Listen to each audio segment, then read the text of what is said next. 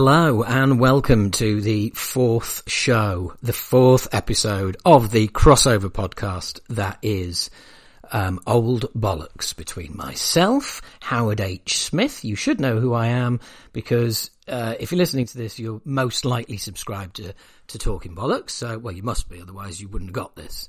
Well, it gets to people who haven't subscribed as well. But anyway, so yeah, it's me and my good friend, old head Stephen Ivy. We chat about all sorts of stuff. These drop once a month, and we're discussing all sorts.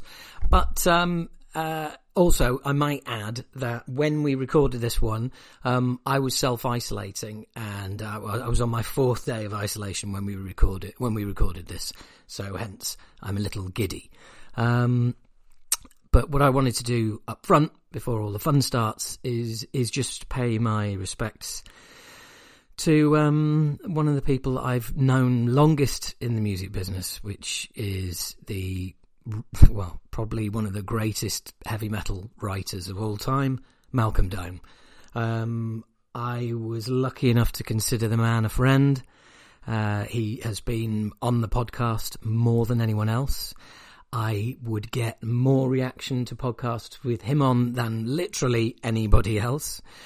And after his untimely and sudden passing, just the outpouring of grief from people who knew him and also who didn't know him. I mean, Malcolm was very unassuming and probably didn't realise how much he had touched everybody's lives. I mean, and throw in the fact that he's credited with being the very first writer to use the term thrash metal in print. I mean, he is a significant figure in our genre of music, dating back from when there was just one genre called heavy metal, and it's going to leave a real hole in the scene. I mean, Malcolm lived in London, I live in London, and if there was a show that I went to, Malcolm would be at it. If we played a show, Malcolm would be at it. In fact, the very first show we played after lockdown, I say we, Acid Rain, I'm singing the band, we played Bloodstock. And, of course, Malcolm was at Bloodstock. Yep, man in his 60s, going to Bloodstock like he did every year, and that's the last time I saw him. And he said great show and well done, and he was always encouraging, and especially with the reboot as well of Acid Rain, he was right behind the band. He sent me an email the day after we played the Sophie Tent in 2016 to say, wow, great show, great new lineup. This is looking really promising. Our comeback album, The Age of Entitlement, featured in his top 20 of 2019, and it was the only thrash metal album in the top 20. And I told him how proud that made me, and it just embarrassed him. I mean, we used to, if I sent him an email and said, "Hey, fancy a chat for the podcast?" I would get a reply within 5 minutes every time, saying, "Yep, love to. When do you want to do it?" And sometimes, we'd meet in a members club that he was a member of in central London. Loved doing that. We've met up all over the place over the years. And then, of course, the last time I had him on the show was on Zoom. And one of my patrons asked, would you consider, once we get out of all of this, would you consider doing a live podcast with Howard? To which he responded, "Yeah, I'd love to. That'd be great." And I couldn't believe it, because I would never have asked him. Don't get me wrong, we were, as I said, I called him a friend, but it kind of never crossed my mind, because I just assumed, he'd be too busy, and because he was immensely busy. I mean, go and look in your album collection, and you will find sleeve notes from Malcolm Dome somewhere on some album. And I just thought he'd be really busy, and he was like, no, that's a great idea. I'd love to do it. And I was like, "Oh, would you?" He's like, "Yeah." And I was like, "Oh, great. Okay, let's set that up." And he'd agreed to, and that was going to happen hopefully early next year. Well, it's not going to happen now, is it? And I just urge you to go back to whatever you're listening to this on, have a search, just put the words Malcolm Dome in and search through previous episodes, go back and listen to them all and listen to what a font of knowledge that he is, the things he'd done, the passion he had for the genre.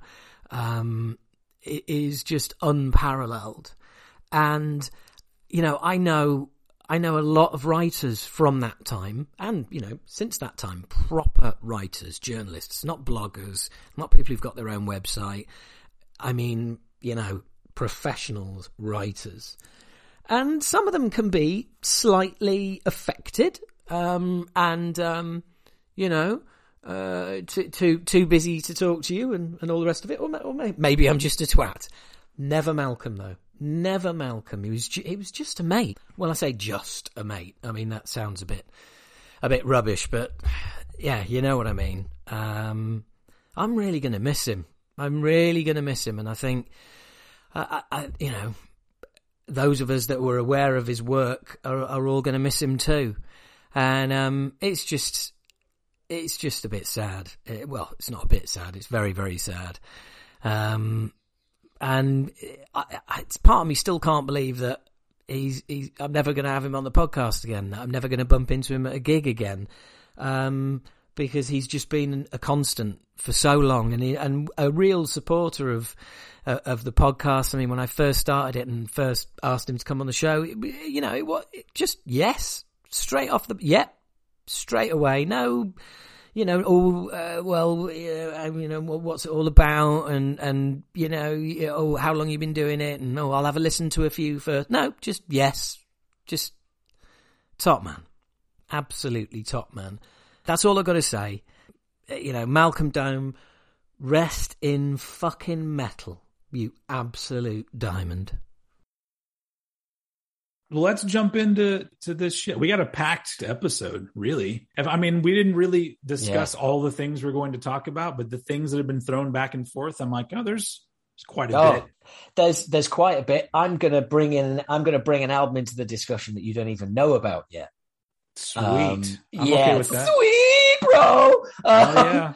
Sorry, but it's been 4 days. Right, so it's really weird. I genuinely feel all excited. Not that I don't normally, right? Sorry, man. I don't normally, but I'm genuinely excited.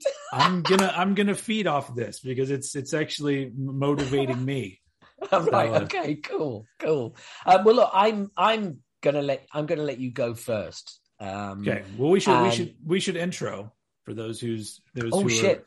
Yeah. Okay. Fine. Yeah. For people who are used to the shambolic intro, this is yet another one.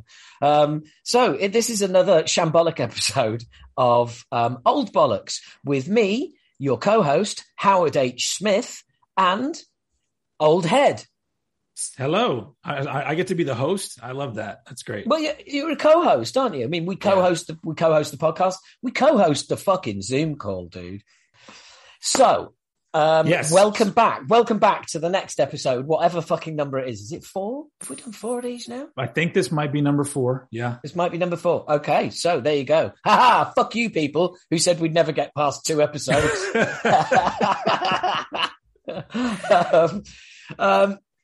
Congrats, by the way, on your vids this week. I like some impressive numbers there, man. Honestly. Yeah, we'll get to talking about that particular group in a bit, but that video did kind of blow up, but I can never tell when that's going to happen because sometimes I'll talk about a specific thing and I'll be like, this is surely going to get a whole lot of views, and then it's like 400, and I'm like, all right, dude, welcome to the world, all of you people listening and watching in online marketing. Yeah, we all know it's a sham. Yeah, we all know you haven't got a fucking clue what is going to land and what isn't. You are throwing bread upon the pond. That is all you are doing. It's like I was in a meeting of a company a few years back with some directors, and it was a struggling digital company, and I was part of the team that was coming in to have a look at it and see if it could be saved, which sounds a lot grander than it is. But there was people who wanted to see if it was worth saving. And in the meeting, they were going through the financials of the previous month, and the current FD of this digital business, right, that purely produced digital content and put it online. The current FD, when looking at that month's figures, said these two videos did really, really well. And head of content said, well, that's because they went viral. And the FD replied, so why don't we just do viral videos then? And at that point, everybody in the room knew why they were in fucking trouble. Yeah. All you got to do is put hashtag viral in your video, and then there it goes. Boom. You're off. Yeah, exactly. It's done. Anyway, sorry. That was a completely needless interlude. Let's cut that out. That's all right. It kind of relates to what we're doing, because these are videos that I wish got a lot more traction than they do when they go out. True. Hey, look, dude, been there. Yeah. But you know what? Maybe today, because we're talking about a couple pretty high profile, although we talked about Maiden before. That one was pretty high profile. But I'm going to go ahead. But everybody slagged that off. Yeah. Let's go ahead and just jump into the big one that you and I are both going to talk about. Let's talk about the new Mastodon. Right. Hushed and Grim, which I got my vinyl right here that I got. My deluxe, which I've learned is not deluxe. It's just a limited edition that has a booklet in it, but whatever. But because of the way that it's described on their website, I thought it was going to have like a come in like a box with like some fancy foil on it or some shit. But no, it's just a vinyl. Well, if they were Kiss, one of the members, preferably no doubt the bass player, would have come round and dropped it off to you. I'd be okay with that. Even the bass player of Mastodon as well. He can come over and drop things off. I bumped into him. True story. I bumped into him at a Descendants gig the day the new Low came out.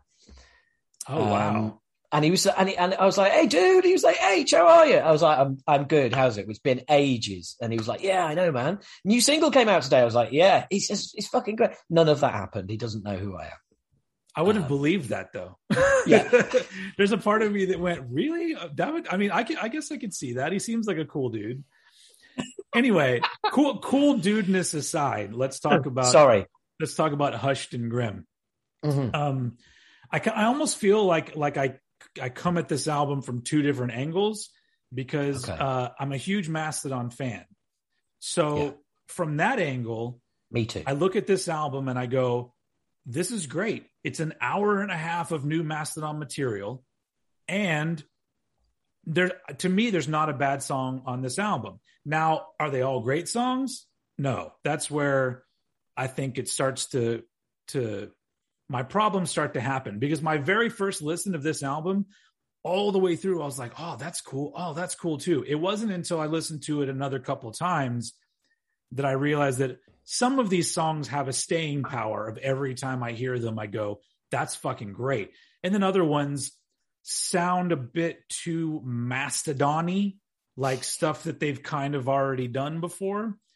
But that being said, like, I like the entire album, but my big gripe at the end of the day that keeps me from calling it like a masterpiece, people have been saying it's a masterpiece. But it's a double album, and they're touting it as like the first proper double album that Mastodon has done. So that thing, all that fanfare. And I go, well, at the end of the day, it's just a long album. So I'm like, I was hoping for something like, one side of the vinyl is one entire song, like they did an 18-minute epic, or there's a musical theme that keeps repeating in various times in the album that ties it together. Some sort of big epic quality that you would put with the idea of a double album. But at the end of the day, it's literally just a long Mastodon album, which for me as a fan is great because I love what they do. And I think that in some ways they're progressing what they do, but in other ways, the last like 3 albums, they've kind of waded around in this same sort of area, occasionally kind of pulling things that are a little bit different, but nothing that makes me go, whoa, I wasn't expecting that. It's just all the same sort of thing that I've thought about Mastodon since I first heard Leviathan back in 2004 or whatever. They're still a band that a song will come on and there'll be a riff and I go, oh, that's nice. And I still get all that out of this album. So I really like it. I just kind of wish that the whole double album aspect of it was a little more exciting. But I do like it. What did you think about it? Okay, well, for listeners and viewers, I want you to realize that is as close as you're ever going to get to Old Head reviewing something badly. Okay, that's as close to a bad review. I was pretty harsh about Maiden. Okay. Fair point. I'll take that back. Okay. So, as a Mastodon fan, I think the album title is absolutely fucking spot on. Yeah. Because it is hushed. By the end of it, I am feeling grim and I'm struggling like fuck to ever listen to it again. I've listened to it. I've listened to it 2 times all the way through. Uh-huh. Now, normally, first time I listen to Mastodon, it's okay, right? Well, hello. Ooh, that blew up my skirt. Yeah, lovely, great. Okay. First time I listened to it, that happened twice. And I was like, okay, that's a problem there. Mm-hmm. And then I listened to it again. And something you said really rang a bell with me, which was like when you were talking about Mastodon-y. And it was like, why am I in this song, hearing this part and thinking, was this in an earlier song? Is this a reprise of something that's been in another song? Or is this album so fucking samey? Because that I just can't tell the difference between songs. There's literally and also there's a lot of this album is, that's a gorgeous bit. Can lose the song, just keep that bit. Yeah. And it's 15 songs and it's Mastodon diluted over a double album. You pour all of this into a single album, and I'm sorry, it's potentially their greatest ever work. Spread across 2, it's a little light on its feet. Yeah. And memorable stuff. There's memorable stuff. There's no memorable songs for me. And there are just times where I am just kind of like, it feels like Mastodon with a handbrake on, it's like, it feels like someone's holding them back. And my other kind of, not issue with it, but it's not helping, is the production. Now, I forgot to mention that. Yeah. Now, where it's not helping for me is, it's not great. I mean, you can hear everything, but it's even more jangly than Mastodon is normally, and that's the only word. It's a technical word. We use it in the music business all the time in studios. Jangly, but it is. It's metallic. It seems very treble heavy too. Treble heavy. That's where I was coming from with metallic, and I couldn't think of a better word for it. And you nailed it. Yeah. Trebly, and also the other thing I don't like is I really do feel like somebody got a broomstick and just went, right, that's your guitar sound, that's your guitar sound, that's your bass sound, that's your drum sound for the album, for every single song. Yeah. That's it. Yeah. That is it. There are and to that end, it means it lacks dynamics for me as well. But you could say the same thing about, because honestly, I was referring to their last 2 albums prior to this. All of those albums are albums where if a song is coming up in shuffle, I sometimes forget which album it was on. Right. And it's because that they do sonically, everything is pretty similar, to where one song could easily go on a different album. And I feel like this one, as time goes on, that's what's going to happen with it, is I'll hear a song off Hushed and Grim and go, was that on Once More Around the Sun? I don't remember, Yeah. But I mean, not that it's bad. Like I said, I like the album more than you, obviously, but I do have to give it some time because what was the last one? Emperor of Sand. I liked it at first, but the more that I listened to it, like a year down the line, I actually liked it more. So I don't know if maybe this one will be one of those that takes a little bit of time, but I do know that it was a little bit underwhelming for me. But that's as close as you're going to get, listeners, to old heads saying it's shit. It's clearly it's not shit. I'm a fan of Mastodon. I'm a fan of all of their work. And by the way, maybe this is something we should do. Maybe we should do review part 2 in 6 months. That's not a bad idea, especially for albums that maybe we didn't connect with right away. That might, we'll throw Maiden into the batch and see if that changes at all. I have no intention of listening to it over the next 6 months, so I can tell you my opinion now if you want. Yeah. The one thing I did notice though about this album is that the more I listened to it, the more I realized that the last few songs on the album are some of the strongest. Because I find myself getting a little bit tired in the middle, but then all of a sudden things happen in the last few songs that I go, oh, I really like this. So that's interesting because it's usually the other way around where they blow all their great material in the beginning. And then by the time you're at the end, you're just like, how much more time we got?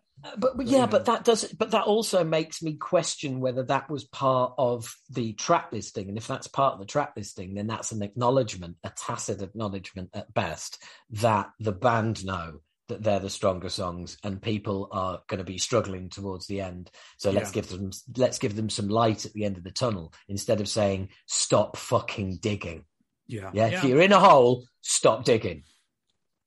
That's always great advice. So I rang a dude when my laptop was all fucked, and he's my IT guy, and I rang him up. I said, "Look, I've done this, I've tried this. Is there anything else that I can do?" And he just went, "Well, all that springs to mind is that phrase: if you're in a hole, stop digging." And I was like, "Oh right, am I making things worse?" And he was like, "Probably." So yeah, it's. I'd be up for any reviews. I think one thing that annoys me about reviews online is it's that Denzel Washington thing, isn't it? It doesn't matter if it's right, doesn't matter if it's wrong. Just only thing that matters is being first. Doesn't matter if it's true. You've just got to be first, and that's the way you see album reviews go up online as well. It's like people cannot get the review out quick enough because they want to be first. It's literally because of that conversation we were having earlier, because you don't get the hits online if you don't put your shit out right away. But if you put it out 6 months down the line and actually have a really cogent, well thought out review where months of listening have gone into, you're going to get a much better review. But of course, you'll have probably made your own mind up on that album by that time. Yeah. I can't help but feeling the second time I listened to the Mastodon album, right? And I've been sat in the house. I was just listening to it.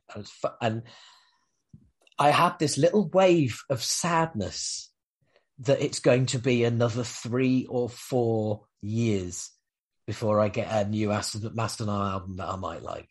Yeah. Do you know what I mean? It was kind of like this is what it is, isn't it? It's like, this isn't... The weird thing is, first time I listened to it, I thought, maybe it's thrown me. Second time I listened to it, I was like, it's this. Yeah. So, yeah. And the one thing I kept thinking the whole time, especially thinking about the length of the album, I'm like, I wanted this to be a Crack the Sky. Yeah. And it's just a double length Mastodon album, Emperor of Sand, right? Or something like that. So it's now I get you. Yeah, because my favorite Mastodon album is Leviathan, which is very metal. But my second favorite is Crack the Sky, where they just went, fuck it, we're being proggy, and every second of that album is beautiful to me. Crack the Sky is the album that cracked Mastodon for me. Yeah. And then I got Leviathan, couldn't get into it, not interested. And then I got into Crack the Sky and then went backwards and was like, why didn't I like this? I'm a dick. Yeah. You know? Yeah. So I mean, I feel like they still have something that good in them. I just feel like maybe they're in kind of a rut right now, and nobody is forcing them to step out of their comfort zone. So, we get an album that as fans will enjoy aspects of it, but it's will wish that it was more, I guess, you know. But I get where you're coming from now when you're saying about, like, you know, you wish that it was pinned on something. In other words, I think what, you know, the subtext of what you're saying is, I wish they had a good fucking reason. Yeah, sure, because otherwise it's like, why have you done 2 albums instead of 1? I mean, yeah, I wonder if I would feel different if they put out 2 shorter albums a year apart. Like, what would that have been like? You know, maybe that would have, I don't know, but it's, at this point, it's out, and I'm sure some of it will grow on me. But I have a feeling it's going to become one of those albums that's relegated to shuffle. You know, the songs will come up in shuffle, and I'll go, oh, that's pretty cool. But I doubt I will often go back and listen to 90 minutes. Yes. I've got a quiz question for you. Name all of the double albums you love. Double albums. Okay. I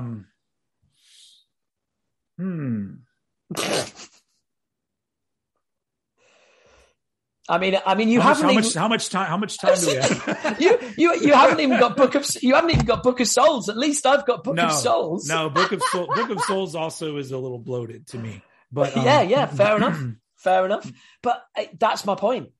Yeah, that is my point. Hardwired is what you were supposed to say. Oh, I don't even consider that a double album. I literally said the same thing about Hardwired that I said about Hushed and Grim, that it's just a long Metallica album. Yes. Yeah. But once again, I'm a fan, and so I love it. But I wanted that album to be as good as Death Magnetic, because I love Death Magnetic. And so it's just, as a fan, you're faced with those moments of honesty. Like, do I really love this band, this album, because I love this band, or is this album actually really good? And yeah. I mean, and the thing is, as well, I guess I was going to say, like, fuck double albums, because it's really hard to make a good one, as can be witnessed by the fact we can't think of any. I mean, obviously, Pink Floyd, The Wall. That's the. I was going to say, when I was in my 20s, I would have said The Wall. Well, there's some original animation art from The Wall hanging on my wall. Hell yeah. I've got an email from Gerald Scarfe as well, which I'll tell you about later. Cool. What do you want to move on well, what I was going to say was that I was going to say, like, fuck double albums and all that, but then I kind of thought, well, do you know what? What you end up doing, what every fan ends up doing, is making an album out of the double album, and everybody's album is different. Because I was gonna do the usual, big mouth me thing. Bands, listen, don't fucking bother. Don't make a double album. Because you know what? When you put your double album out, we all turn it into a single album. And the response to that is, well, that's cool, because all those single albums are different. And some people think that song's amazing, and some people think that song's amazing. And everybody and it's like, okay, fine. But you know what? I've never liked multiple choice. I don't like too many things on the menu. Just give me the meat and the veg, okay? Yeah. Because this like snazzy dessert 5-course that you've gone with is just not me, really. That's it. I mean, I was going to say that way of thinking of making your own single album out of it. That's a more modern way to look at it, with the way that a lot of people digest music. But I still want to digest music as an album.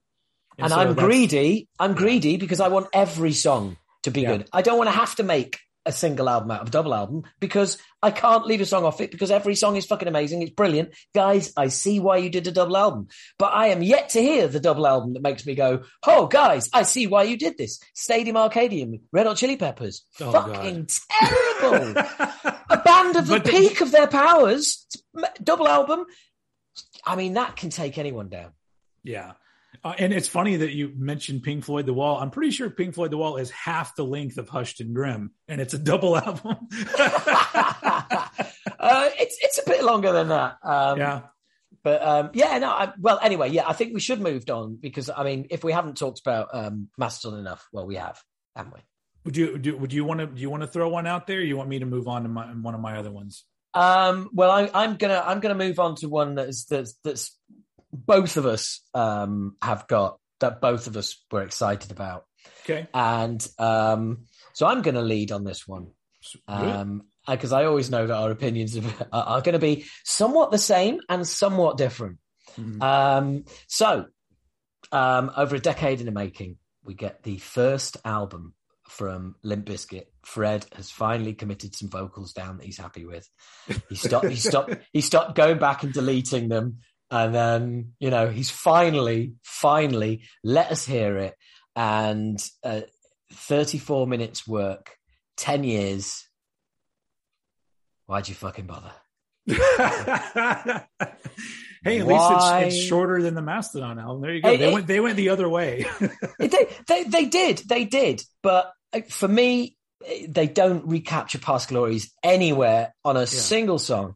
The Fred rapping with the guy and slagging off Limp Bizkit, it's like slapstick. It's like, here's a big old piece of wood and I'm going to turn around and it's going to hit that guy in the face. It's like, Fred, we've heard all this before. This would have been ironic 10 years ago.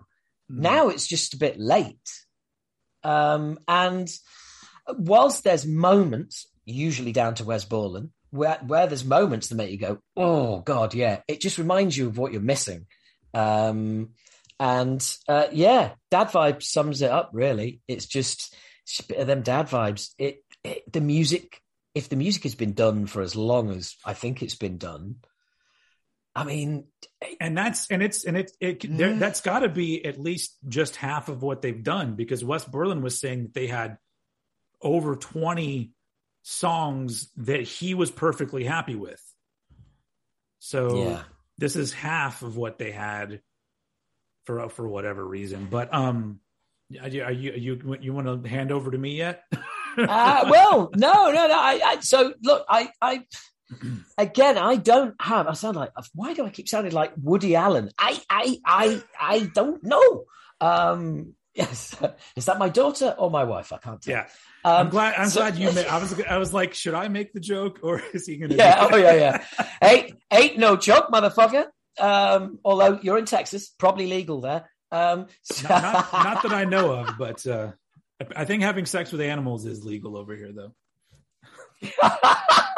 Well, there you go, folks.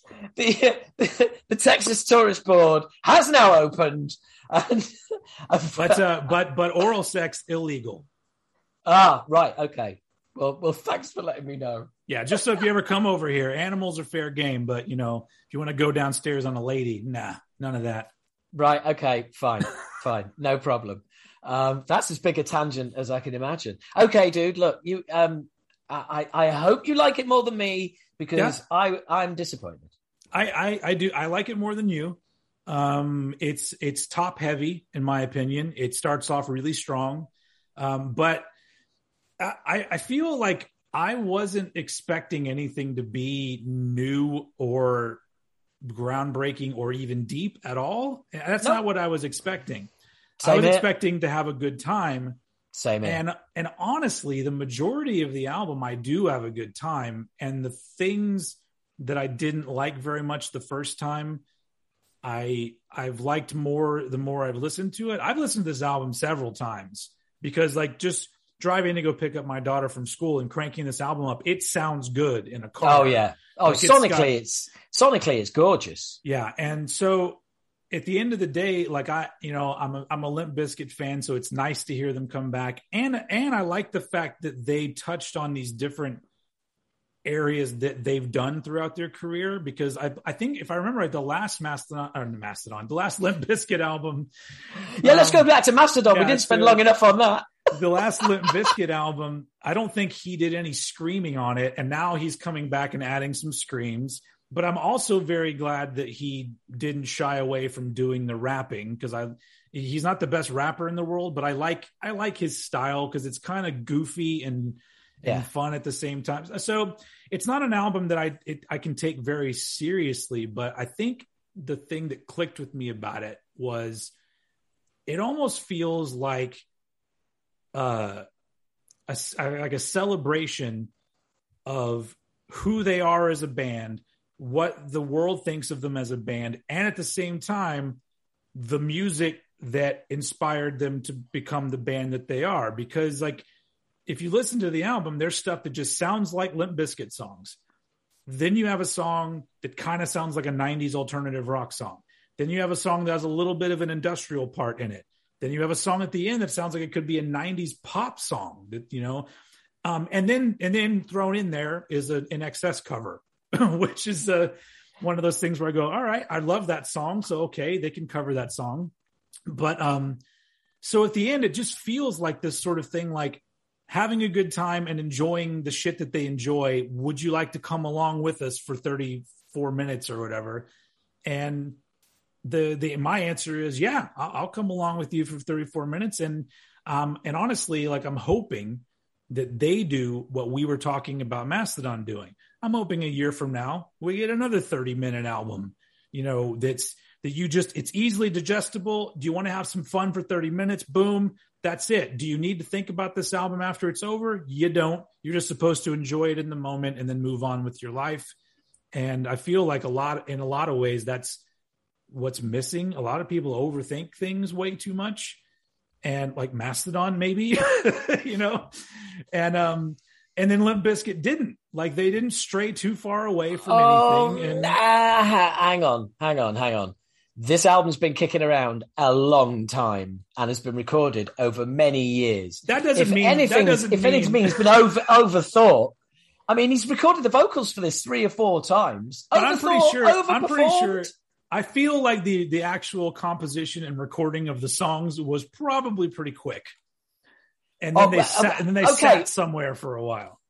Dude, if you want to make statements that you have absolutely no proof for, okay, to add weight to your argument, you are more than welcome. I did say I'm pretty sure, but yeah. Oh well, there you go then. So I agree with everything you said. Said. Apart from, do you want to come along? No, you're all right, thanks. You've got a flat tire. You're going to get pulled over. So that's not fun. But the one thing that I do like that's come out of this recently is the fact that it seems like people are coming back around to Limp Bizkit, which is great. History is being rewritten. For some people, history is being rewritten. For me, people are seeing it through clearer lenses than they did at the time, because at the time it was just like, fucking Fred Durst, Red Cap, Eminem, pop music, number 1 single. Oh, fucking hell. Are you metal? No, you had number 1 single. Everybody hate them. Everyone hate them. The poster boys for the riots at Woodstock, you name it. That band has been blamed for everything apart from COVID, basically. and I never got it. I've said it before, I'll say it again.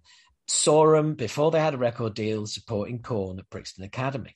Now, I bought $3 Bill Y'all when it came out. I bought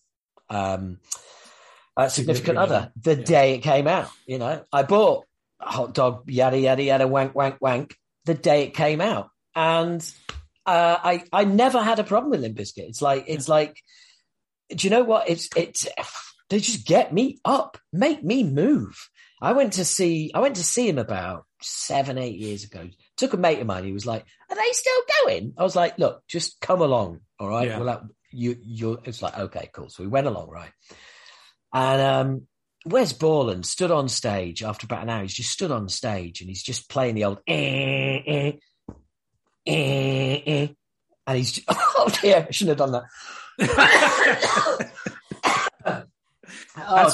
That's why you don't do death metal vocals, huh?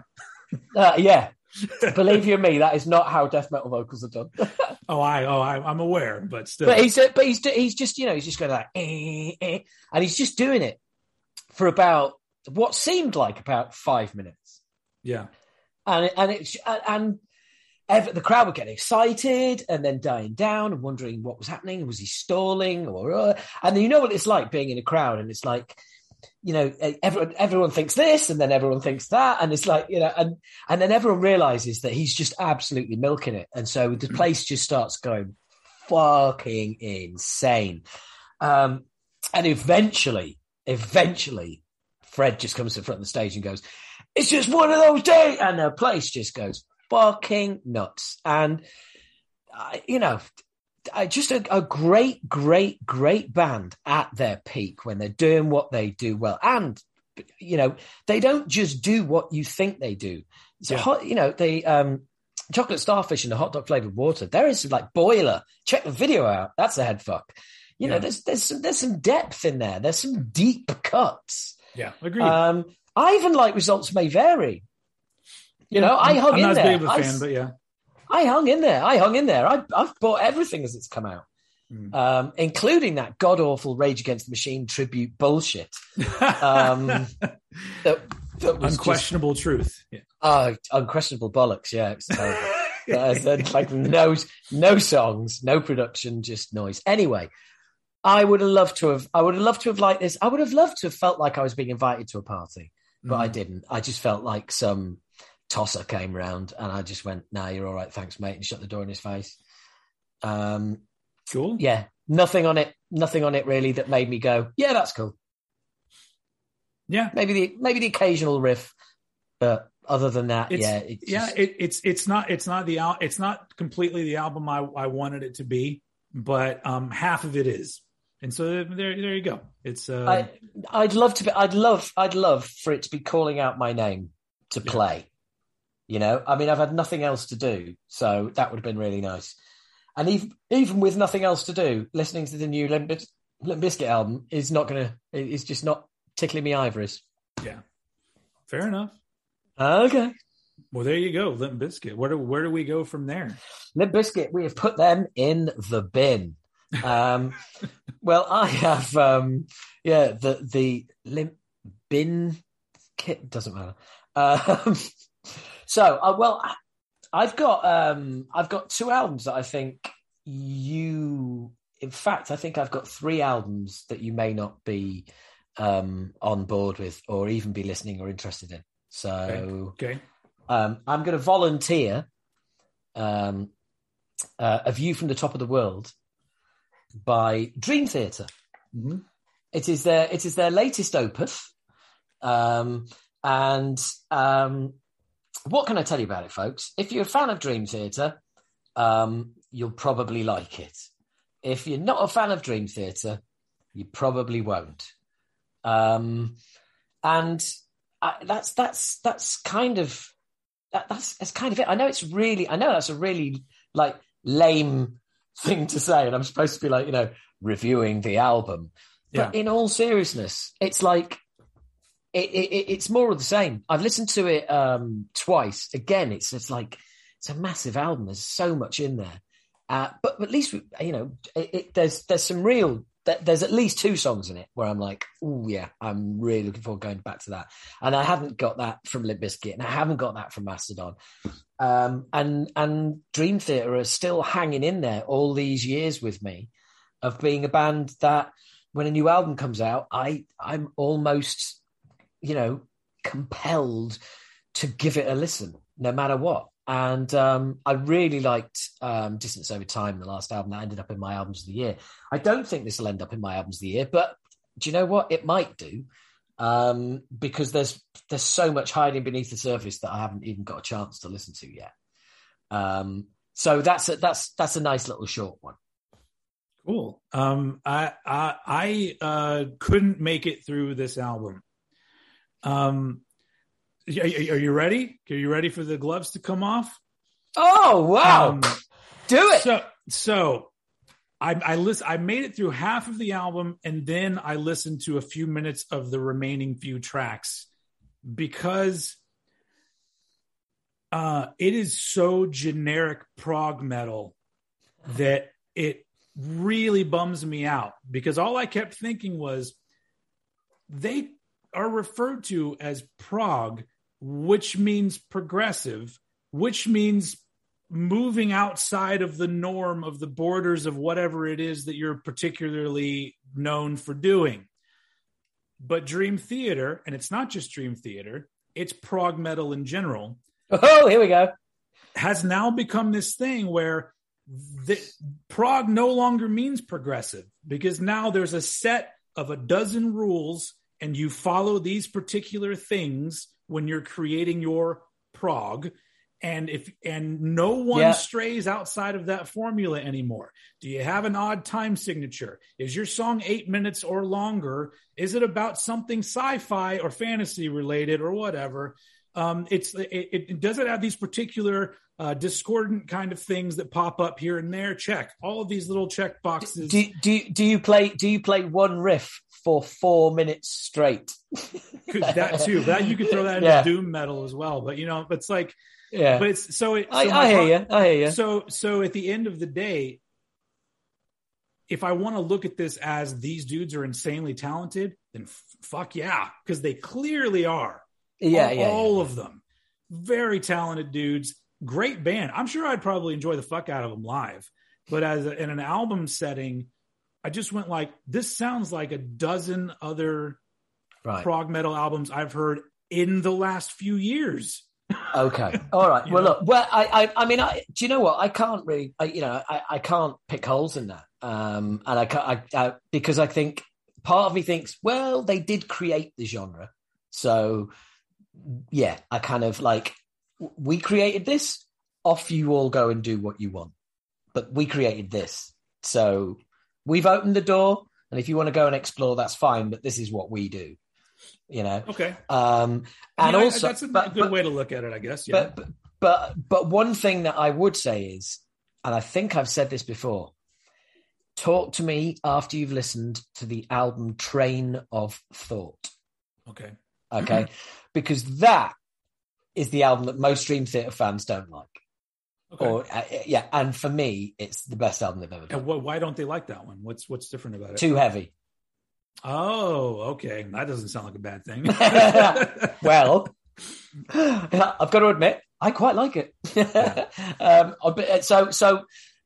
yeah, I absolutely get it. And do you know what? When you were saying it, I was thinking, well, James LaBrie, let's be honest. It's like if you ever heard a faceless voice, it's that, isn't it? Oh, yeah.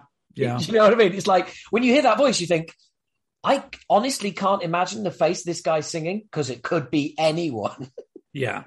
And I get your point that they were the kind of the beginning of what proper prog metal is. But I kind of just, I say this about every band. I said it about Iron Maiden, that I just wish that, you have the power at your hands to really wow people. Yeah. But I'm not saying they had to do that all the time. But, just coming at things from different angles, I just expect prog music that's called prog. I expect it to hit me with some abrupt left turns and shit like that. Like the thing that always comes to mind, and I know they're not in the same kind of music as Dream Theater, is the Atheist album Elements. Mm-hmm. Is like one of my favorite albums of all time. And to me, there are parts in that album that's what I expect prog to do. It's a death metal part. Now it's the samba part. And I go, that shouldn't work. But the more I listen to it, I go, it's exactly how it needed to go. It just makes so much sense that they are a band that just went, fuck it. We're progressive. We do whatever the fuck we want. And I mean, I know that doesn't always work all the time, but there are great examples of bands truly being proggy, and then other bands that are just in that template of proggy. Well, do you know what? I'm going to go back to Your Honor. I'd like to go back to a point I'm like to go back to a point I made earlier, if the court would stick with me. We'll allow it. Thank you very much. The point I made about them, starting it, et cetera, and I absolutely hear you. And do you know what? Everything you just said there about, taking people on a journey, wowing people, all the rest of it. Yeah. Images and Words, 1991, 92, something like that. Around there. Yeah. Images did all of that. Because they were doing something that no one else was doing. And it was like, wow. And you listen to Images and Words now, and there's parts of it that have dated, especially keyboard sounds, which date terribly. But, more fool you having a keyboard player in your band, if you ask me. So that doesn't sound great. But some of it some of it you could listen to now and you would say, and it could be the new album, and you'd be like, and I guess that's where I'm coming from, which is like, okay, I hear you. But when they started doing this, nobody else did it. No one did anything like it. And they're still doing what they were doing back then. Now, I know what you're saying. It's like, okay, but like progress. Well, I don't, because they're so good and they've been so good so long, it's kind of hard to see where they would have ever gone, because there's not a lot of room. There's not a lot of headroom in that genre. It's like, what do we do? Do we just put album length songs out? Do we try and do a Rain in Blood? Do you know what I mean? It's like, you can't reinvent that wheel because you just fucking invented the wheel. You can't reinvent it again. And this is I'm kind of ashamed of myself for putting such a stout defense in front of your argument, because I agree with your argument. I'm just saying that there's another side to it that's maybe a reason that explains why you're disappointed.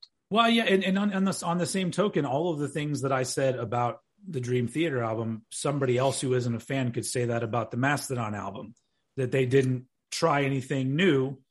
And so if you're a Dream Theater fan, that's why I hear this and I go, well, if you're already a fan of these guys and they put out another quality album like this, then why would you be upset with it at all? So it makes sense. But I think I referred to it in our last episode where I was talking about how when it comes to prog music, there's a small amount of it that connects with me. And then the rest of it, I appreciate it for what it is, but it's not music that I ever seek out. And Dream Theater is just one of those bands. Because if I hear a random Dream Theater song, I'm usually like, damn, that's fucking good. But I don't go, let me hear that full album. I'm all like, nah. Do you know what? I bet the last time you heard a Dream Theater song and went, damn, that's good, was one that I played on Radio Bollocks a few months ago. And it was Take Me As I Am. And it's the opening track of Train of Thought. Okay. And I put it this way, I played it to a good friend of ours, Mr. Paul Chanter, and I played it to him. And as soon as the vocal, it was playing, and he was like, who is this? And I was like, why? And he went, because it's really fucking good. That's why. I was like, okay, it's Dream Theater. And he was like, is it? I was like, yeah. And he was like, fucking hell. Wow. You better not play me any more of this. I might end up liking it. and then the vocals came in and he went, oh, no worry of that. But it's Train of Thought. Anyway, it's also a nice little plug for Howard's Patreon. If you want to hear Radio Bollocks, sign up at Patreon. Patreon.com/Howard H. Smith. There will be a link in the description. Whatever device you're on, just look for the link, click it, and come and join the party that Stephen and I are throwing. Although he didn't turn up on Friday, but that's because he thought I hadn't invited him. That's true. I'm used to people forgetting to invite me to things, so you know. Oh, dude. Oh, man. Are we about to have a hands across the sea group hug moment? No, that's all right. That's all right. I just got off of talking shit about Dream Theater. Let me ride this high for a little bit of like. Absolutely, dude. Absolutely. Right. So, well, there's one more album that I'm going to talk about, and there's another album that I haven't mentioned. Is there anything else is there anything you want to bring? Anything you want to bring into the fold at this point? I'm gonna do my last one, and I'm gonna be real brief because I don't know if this is anybody that's even on your radar, but and I'm gonna do a quick review of the new solo album from Mr. Doug Pinnick from King's X. This just came out. It's called Joy Bomb, and the only review I can give it is that if you're a fan of King's X and Doug Pinnick, you will probably enjoy most of this album. That is the least convincing sales pitch I've ever heard. Because there's a certain style that he writes songs in, and then the guitar player for King's X, when he does stuff on his own, you hear that sound kind of carried over. And I just I like hearing Doug Pinnick sing. I like his style of songwriting. Yeah. Fascinating guy. Some of the album gets it's a little too simplistic for me. I wish that he had given the songs a little bit more, a few more passes with lyrics and other things. But it's a really enjoyable album, and King's X is one of my favorite bands. And so I'm glad that, as a fucking 72-year-old man, he's still putting out these albums where I'm pretty sure he plays everything on it except the drums and writes all the songs. And so the fact that he's still got that shit going, it's cool to hear. And so I just got to give him a little bit of love because he's great, and the album is enjoyable to me.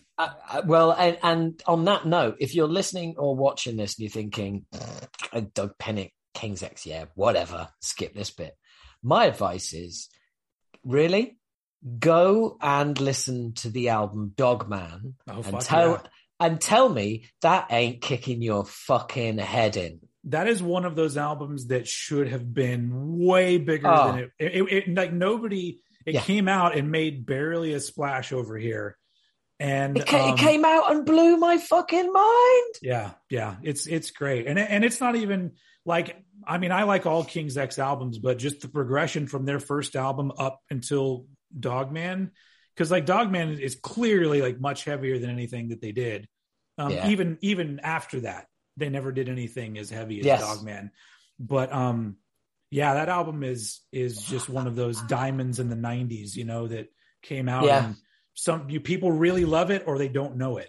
And you know what? People will be listening to this. There will be people who be going like, yeah, whatever. A couple of old guys. Yeah, I'll give it a listen. And they'll put it on and go, oh no, fuck me. Right. Okay. Yeah, no, that is heavy. Like that.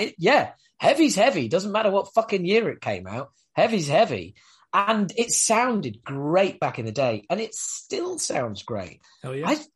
You crank that on your stereo and the fucking neighbors are not happy. Yeah.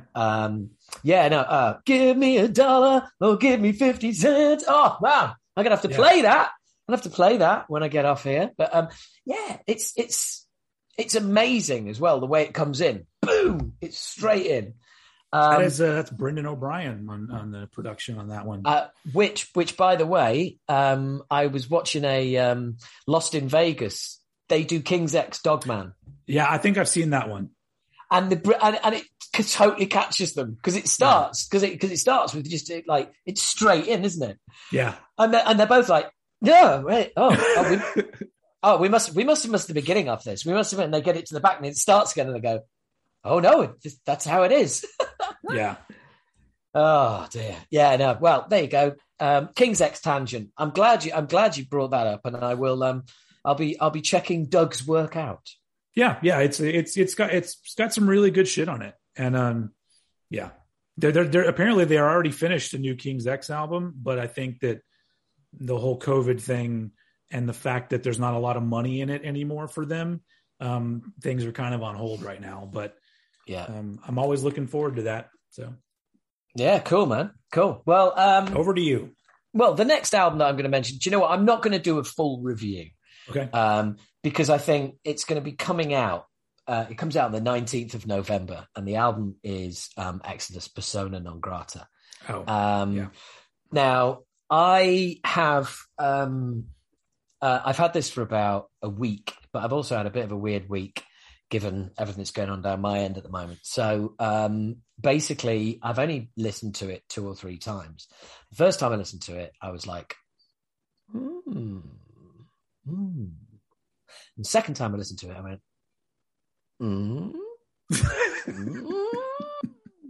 And the third time I listened to it, I went, And basically, that's my review. That seems positive, considering that the 2 songs they've released are both kind of underwhelming to me. Let's say they're a little generic. It's generic Exodus, but there is a song. There is a song on the new Exodus album. And I want to get this absolutely right because I keep I keep saying it wrong. And no, I haven't heard it because Howard was a responsible person and didn't illegally share music with me. So I got to wait like everybody else. Yeah, that's why I didn't get the carcass early. If any record labels, hey, we're not. If any record labels are out there or distributors, wait, what's that? How do you say that? Distributors. oldheadpodcast@gmail.com. Send me your shit and I will review it. There you go, man. But don't worry, I will get that sorted for you. So anyway, the song is called "Lunatic Liar," and it's 7 minutes and 59 seconds, which is a fucking long time for an Exodus song. Is it worth the 7 minutes? That's all I want to know. For me, hell yeah. Awesome. For me, okay. Definitely.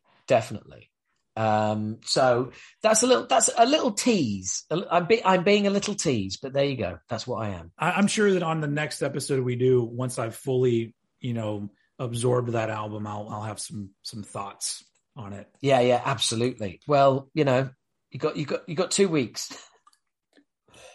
But no, I'm digging it. I'm digging it. Cool.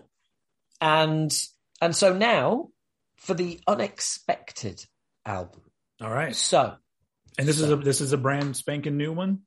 Yes, it is. All right. It is. Cool. A track of which opens this month's Radio Bollocks that you haven't had a chance to listen to yet. Okay. So the band, amazingly, is Whitechapel. Okay. All right. And the album is their new album, Kin.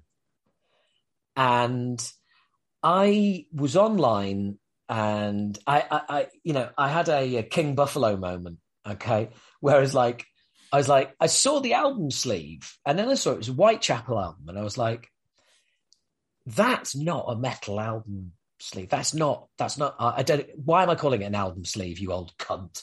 Right. the album artwork, right. I just thought, that's just not a metal album cover. And straight away I'm thinking, right, okay, this could be interesting. And this is Whitechapel. And I was like, I can't remember the last time I listened. I tried a little bit of Whitechapel, didn't really like it. I'll try again, whatever.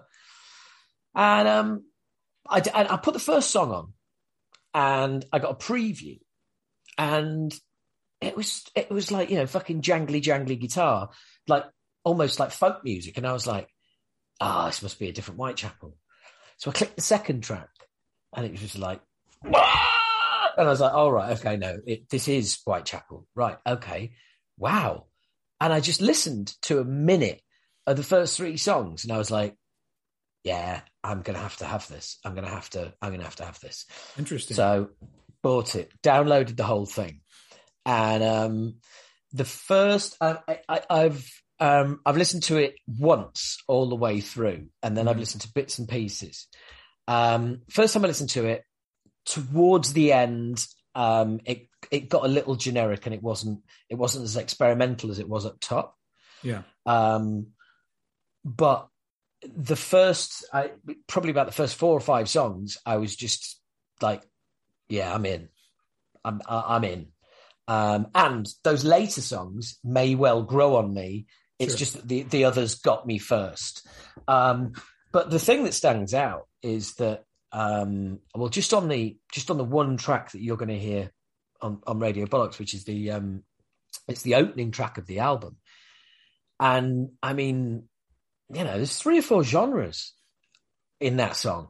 And I was just really surprised because when he's doing the gruff vocals, he's not doing Cookie Monster vocals. He's not doing that. He's it's more so it's a rough vocal. Do you know what I mean? It's a instead of a it's a does he do the vomiting thing that so many? No, it seems like every other album I click on in the metal genre, the guy's like, and I'm just like, okay, another one of you, okay. Yeah. No, mind you, anything's better than pig squealing, man. That's the pig squeal is terrible.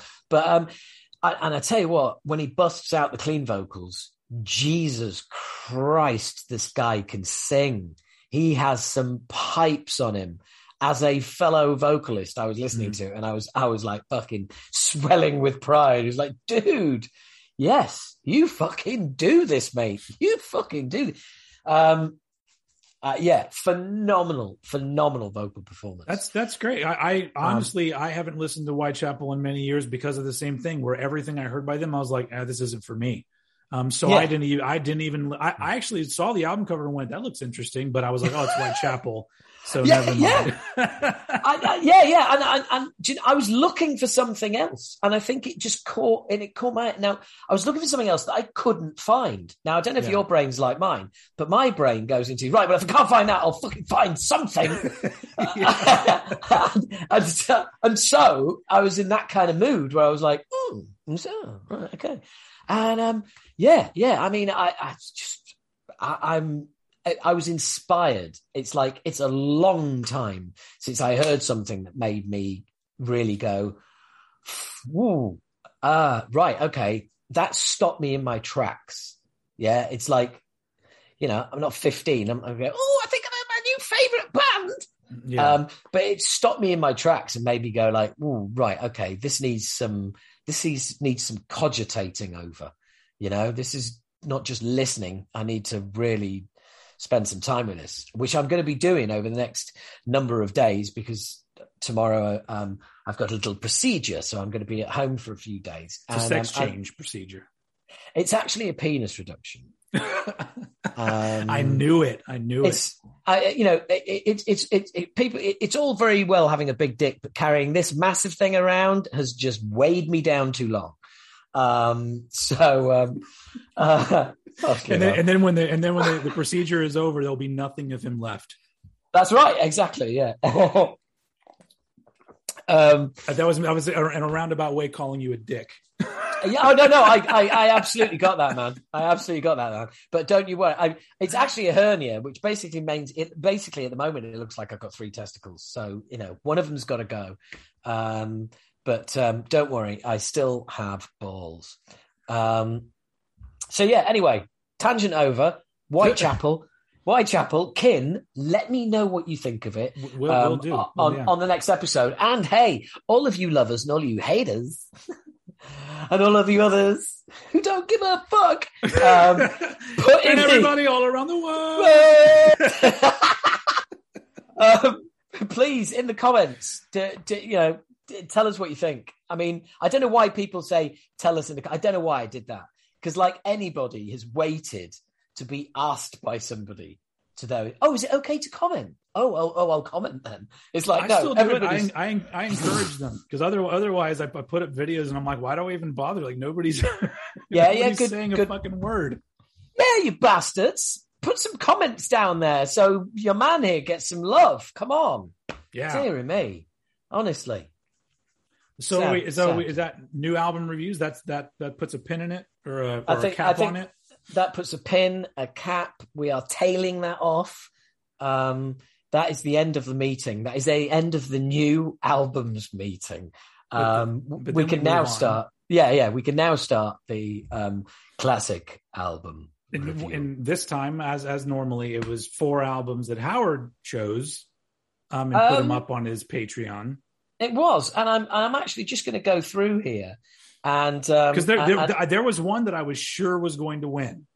Well, this is the interesting thing, and this is you crazy cats on Patreon. On my Patreon are just very unpredictable.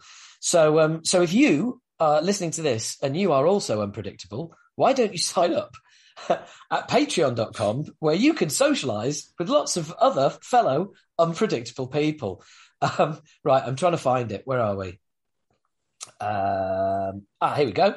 So the albums that were up for review were, this is all going to be ruined, by the way, because in the introduction we'll both put what the classic album that's being reviewed is. Yeah. So, but it's interesting. It's interesting what it beat out.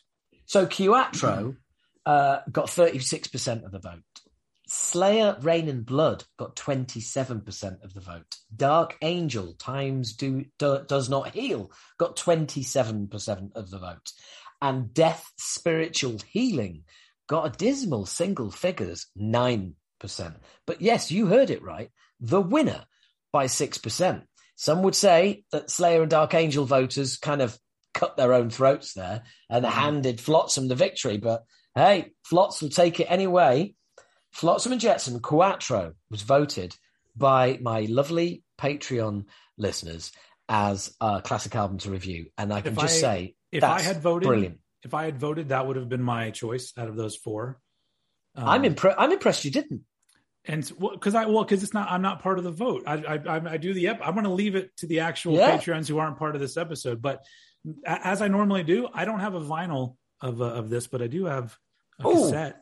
Right. Well, okay. Now I was organised. I did tell you this. I was organised, but then I wasn't organised. So hang on. Okay. I'm just going to get my CD to show off. Let's look at it. And there is a reason I'm doing this, so do bear with me. Aha! There we are. Right. Okay.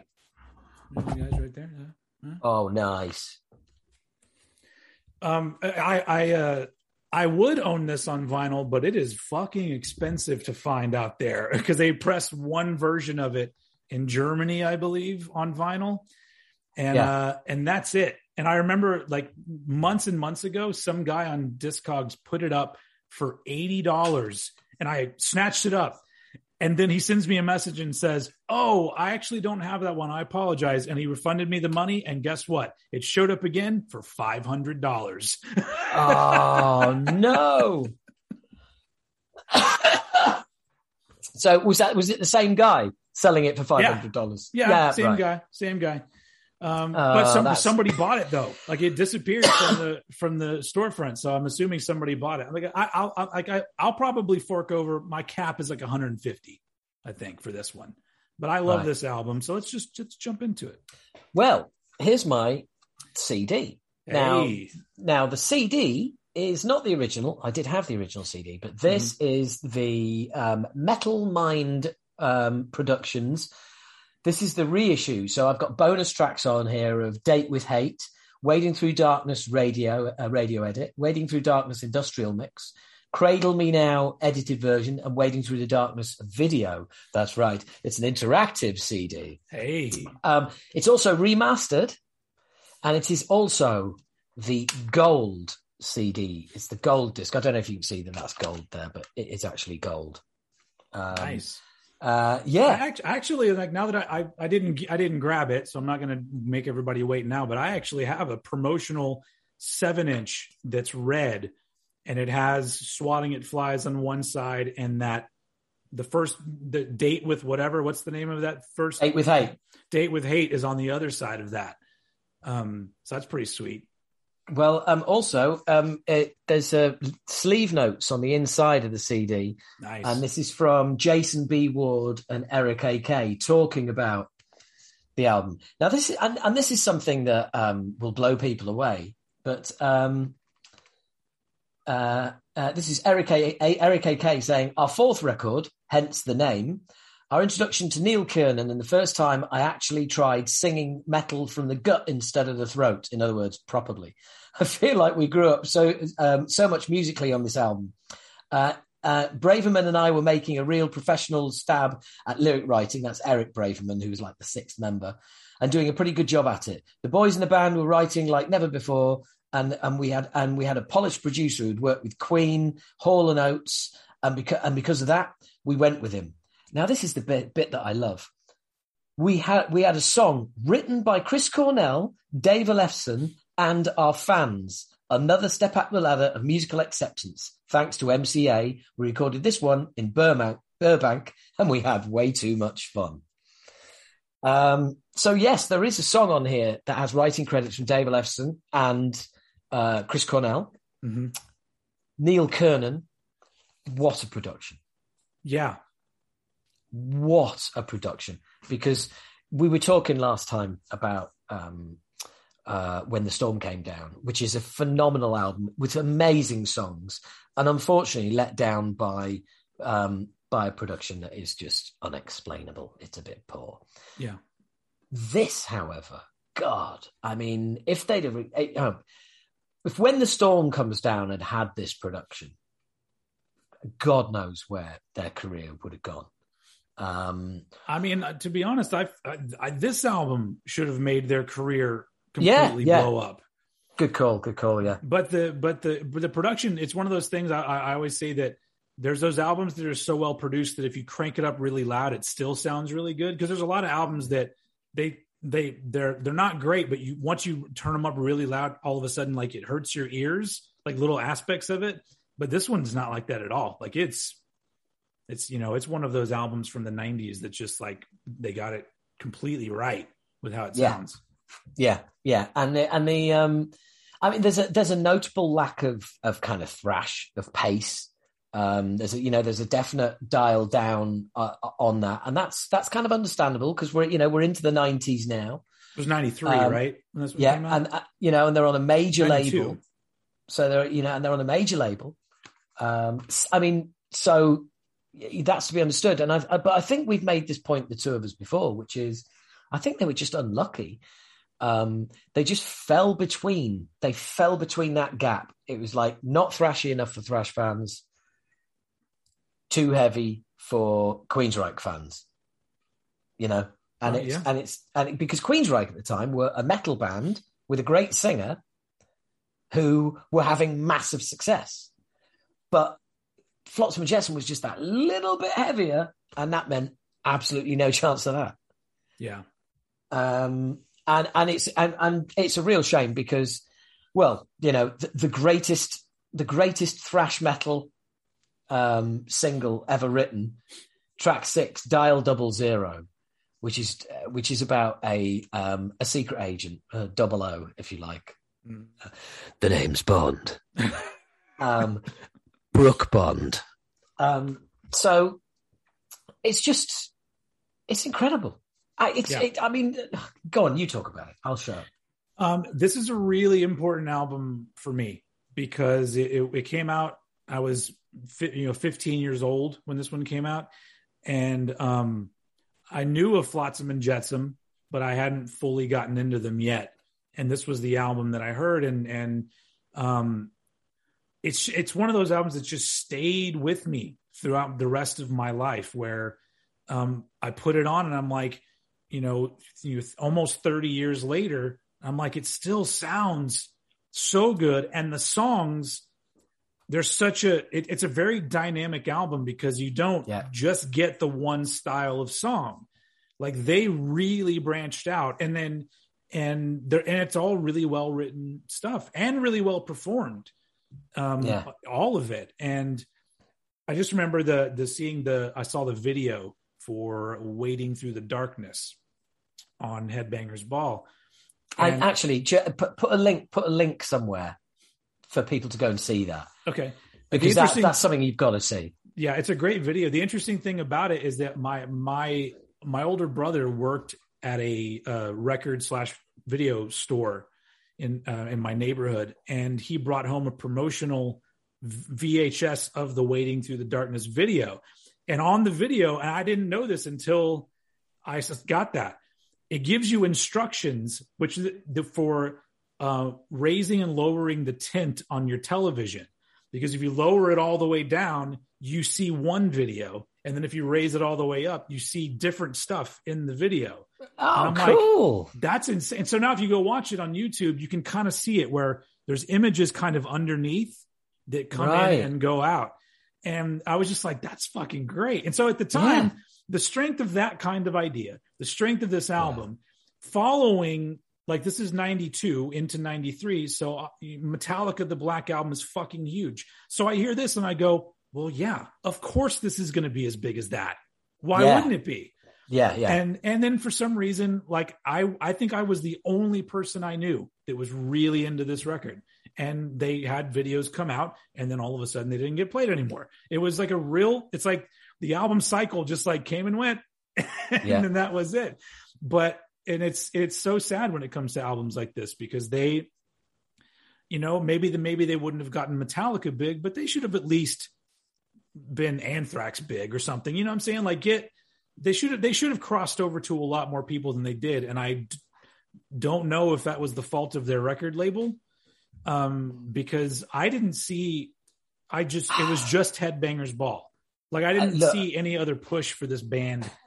To be honest, I think like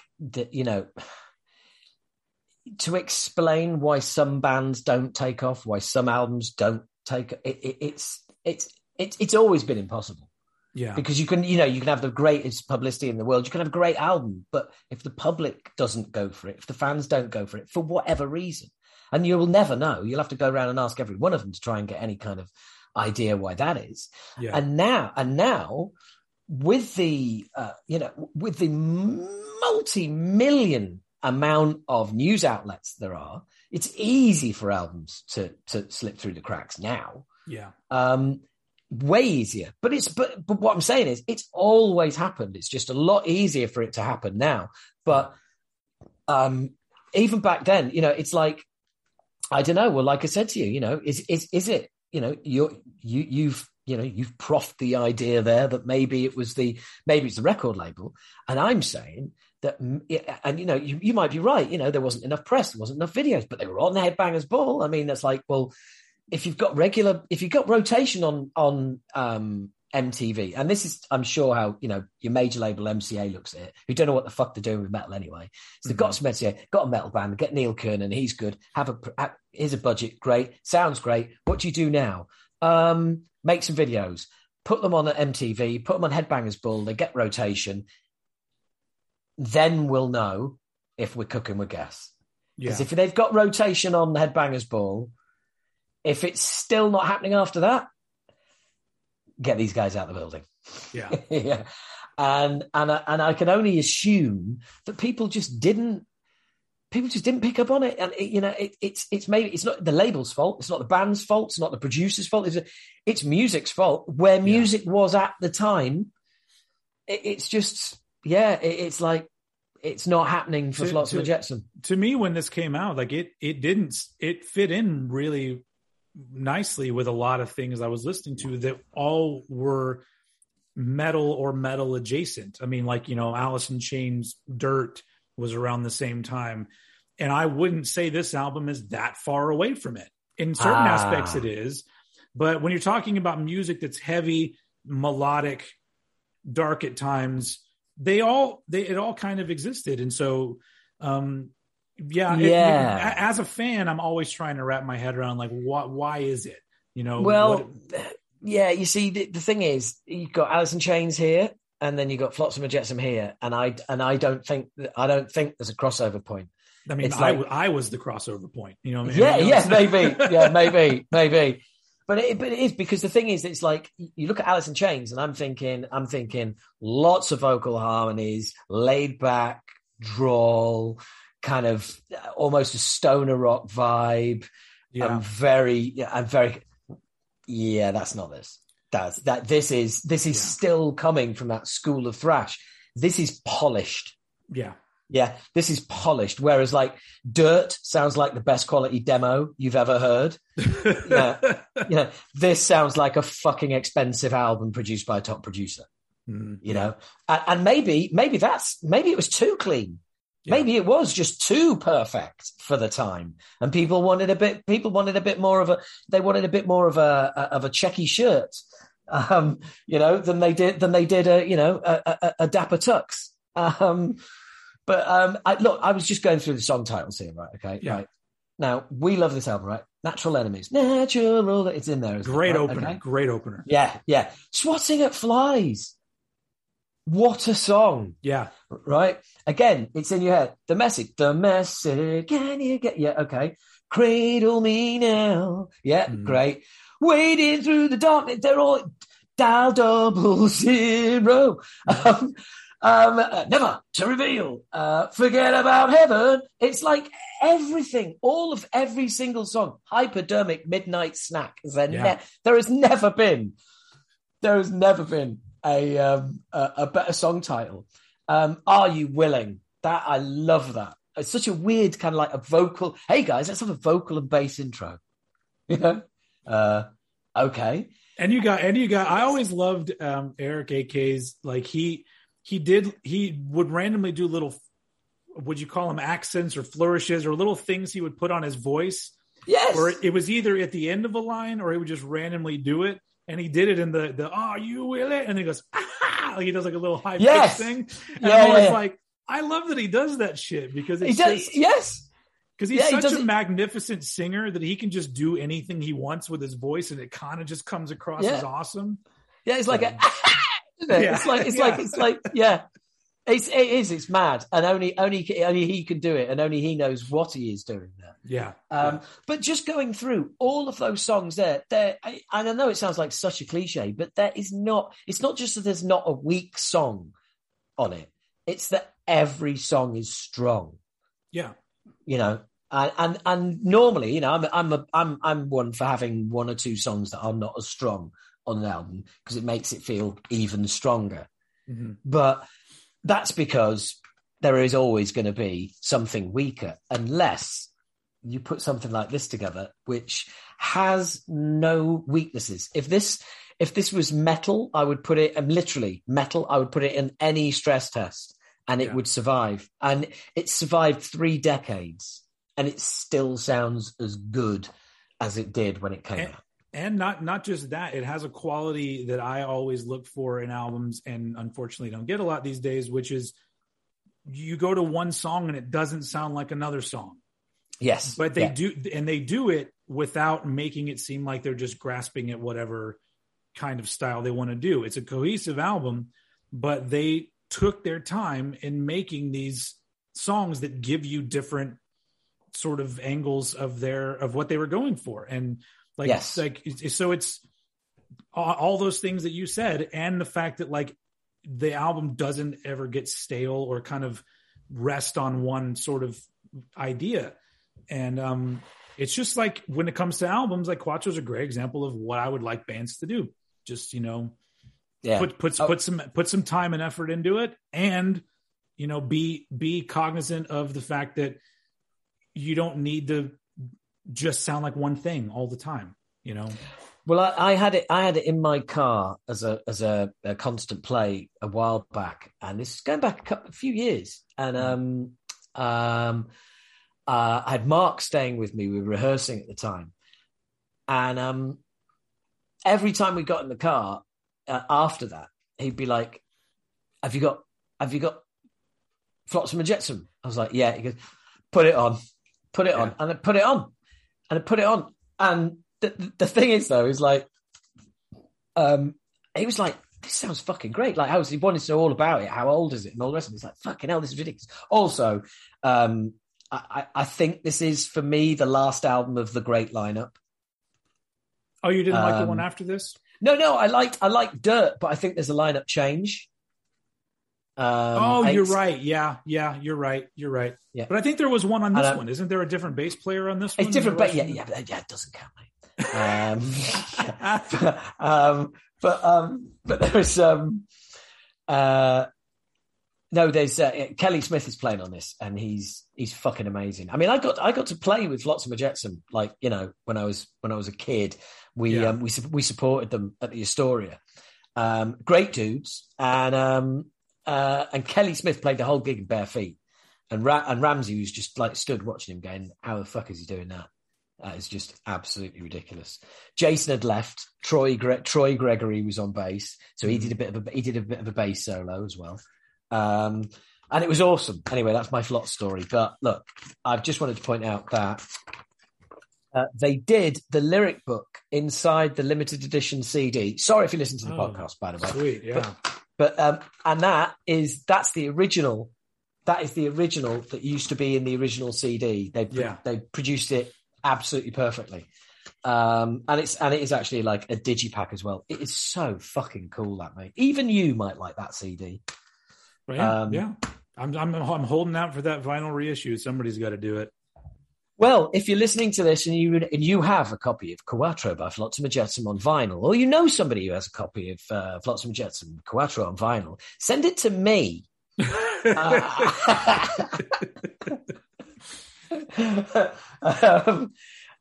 Well, you know, do whatever you like with it. Give it to him. Come on, you can tell he wants it, and you can get $150 for it. For fuck's sake, why wouldn't you? Or if anyone has the masters for this album, who has the masters for this album? Let's do a reissue of it. So, I'm pretty sure all like the story goes with so many major labels, they don't give two fucks about this. Did you see what happened within the last month? No. Dirt. Flotsam and Jetsam, Dirt, the album after this. Oh, Drift. Sorry, Drift. God, yeah. I'm getting my Alice in Chains and my Flots confused. One word starts with a D, you know. Yeah. Drift became available on all digital platforms. Oh, yeah. In the last month. It's like, what? That's a great album too. But that's for a different episode. Yeah, no, but it is a great album. Yeah. It is. Yeah. What's the song on it? What is the song on Drift? We're going to do it again. What's the song on Drift that finishes? Smoked Out. Oh, God. Oh, yeah. Oh, my God. Insane vocals. Vocals. And it's, yeah. We honestly, we're going to do it again, aren't we? We're going to end up reviewing that album as well. We're going to end up being every week, no matter what we talk about, we're going to sneak in a Flotsam and Jetsam album. I'm up for that. I'm up for that. But for those of you that are wondering, look, just give it a whirl. It's not a thrash metal album. But there are definite overtones of thrash. It's got a few songs that have thrash-y parts, you know. Yeah, absolutely. And if you like bands like fucking Queensryche and stuff like that, this is one of the great undiscovered, you know, metal masterworks of the 90s. And you're a dick for not owning it, whoever you are. I agree with all of those words. Cool. Well, good. Well, that wraps it up, doesn't it? Just this was a jam-packed episode. It was, wasn't it? I think we've also like, you know, there's some green shoots of ideas and future episodes to come as well. I think that's coming. Yeah, out. Absolutely. Cool. And as usual, what is it? Patreon.com/Howard W. Howard H. Smith. Howard W. I'm gonna start calling you W. All right. Hey there, W. I don't even know where the W came from. I've got no idea, man. This is absolutely ridiculous. You know, the guy that sang for Acid Rain, W. Yeah, this has turned into an episode of the Dukes of Hazzard, man. But go there, because the next month I'll be submitting my 4 choices. Yes, and I've thought about, you know, including some that didn't win the time before, but I actually have an idea of a theme. Ooh. I'm going to do a theme where 4 albums are connected in some sort of way, and then let the Patreon subscribers decide figure where out. To go. Yeah, I know. I like that. Because I figured that would be a way for us to even just talk about all 4 of them anyway, because they'll be related in some way, but we'll have the one that we focus on. Yes. Yeah. Just an idea. Yeah. You know, I always got these ideas in my head, and then, you know, some of them, I lose them when I go to sleep. Well, you know me, mate. I lose them halfway through I'm saying them. Look, this has been a blast. Look, listeners, viewers, thanks for your support. Keep listening. Hope you've enjoyed it. Let us know. You know, everyone. Let us know.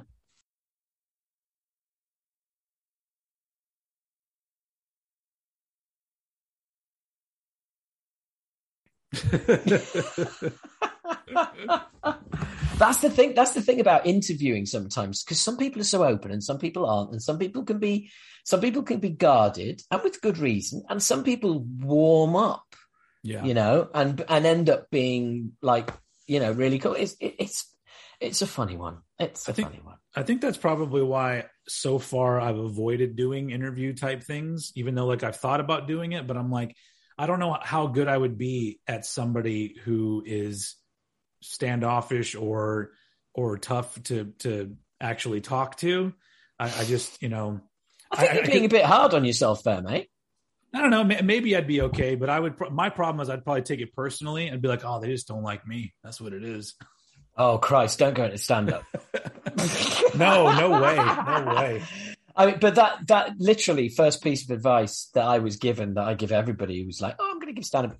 Just remember, you have to remove your self-worth from your act. That's your act. That's you on stage. You can't let, you can't let your, get your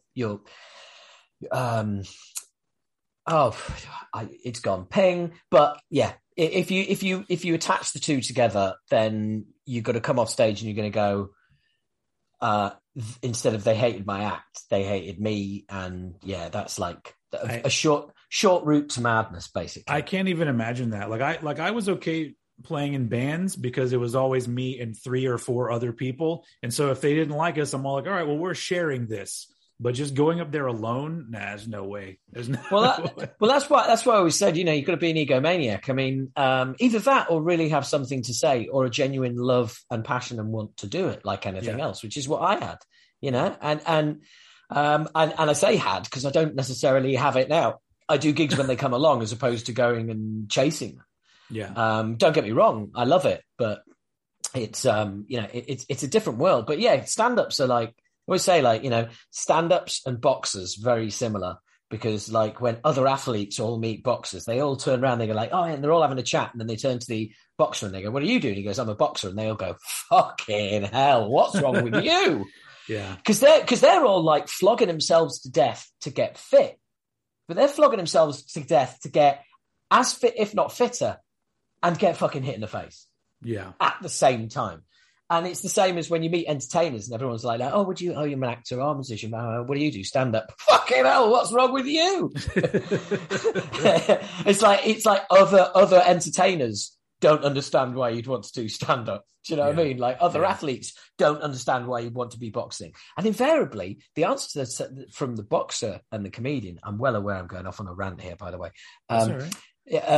The similarity between the boxer and the stand-up invariably, I think, is you just have to fucking do it. It's like Tyson Fury, he says it's like, look, it's sick. It is sick, but nothing works for me like getting ready for a fight and getting in that ring and putting it on the fucking line. And nothing is the same. Nothing. I have to do it. It's a compulsion. I think it's the same. I think stand-up is a compulsion. Because sometimes when I see the horrendous stage fright or the states people getting before they go on, you've got to be compelled to go on, to be willing to go through that. Yeah. It's mad. Hey, it's a shame you weren't recording that. I could listen back to myself. I've been recording the whole thing. Oh shit! It doesn't mean this has to be where it starts. Do you know what? I might chop that and put it on the end as a you should, as an unscripted load of bollocks coming out of my mouth. Well, that's everything I do. So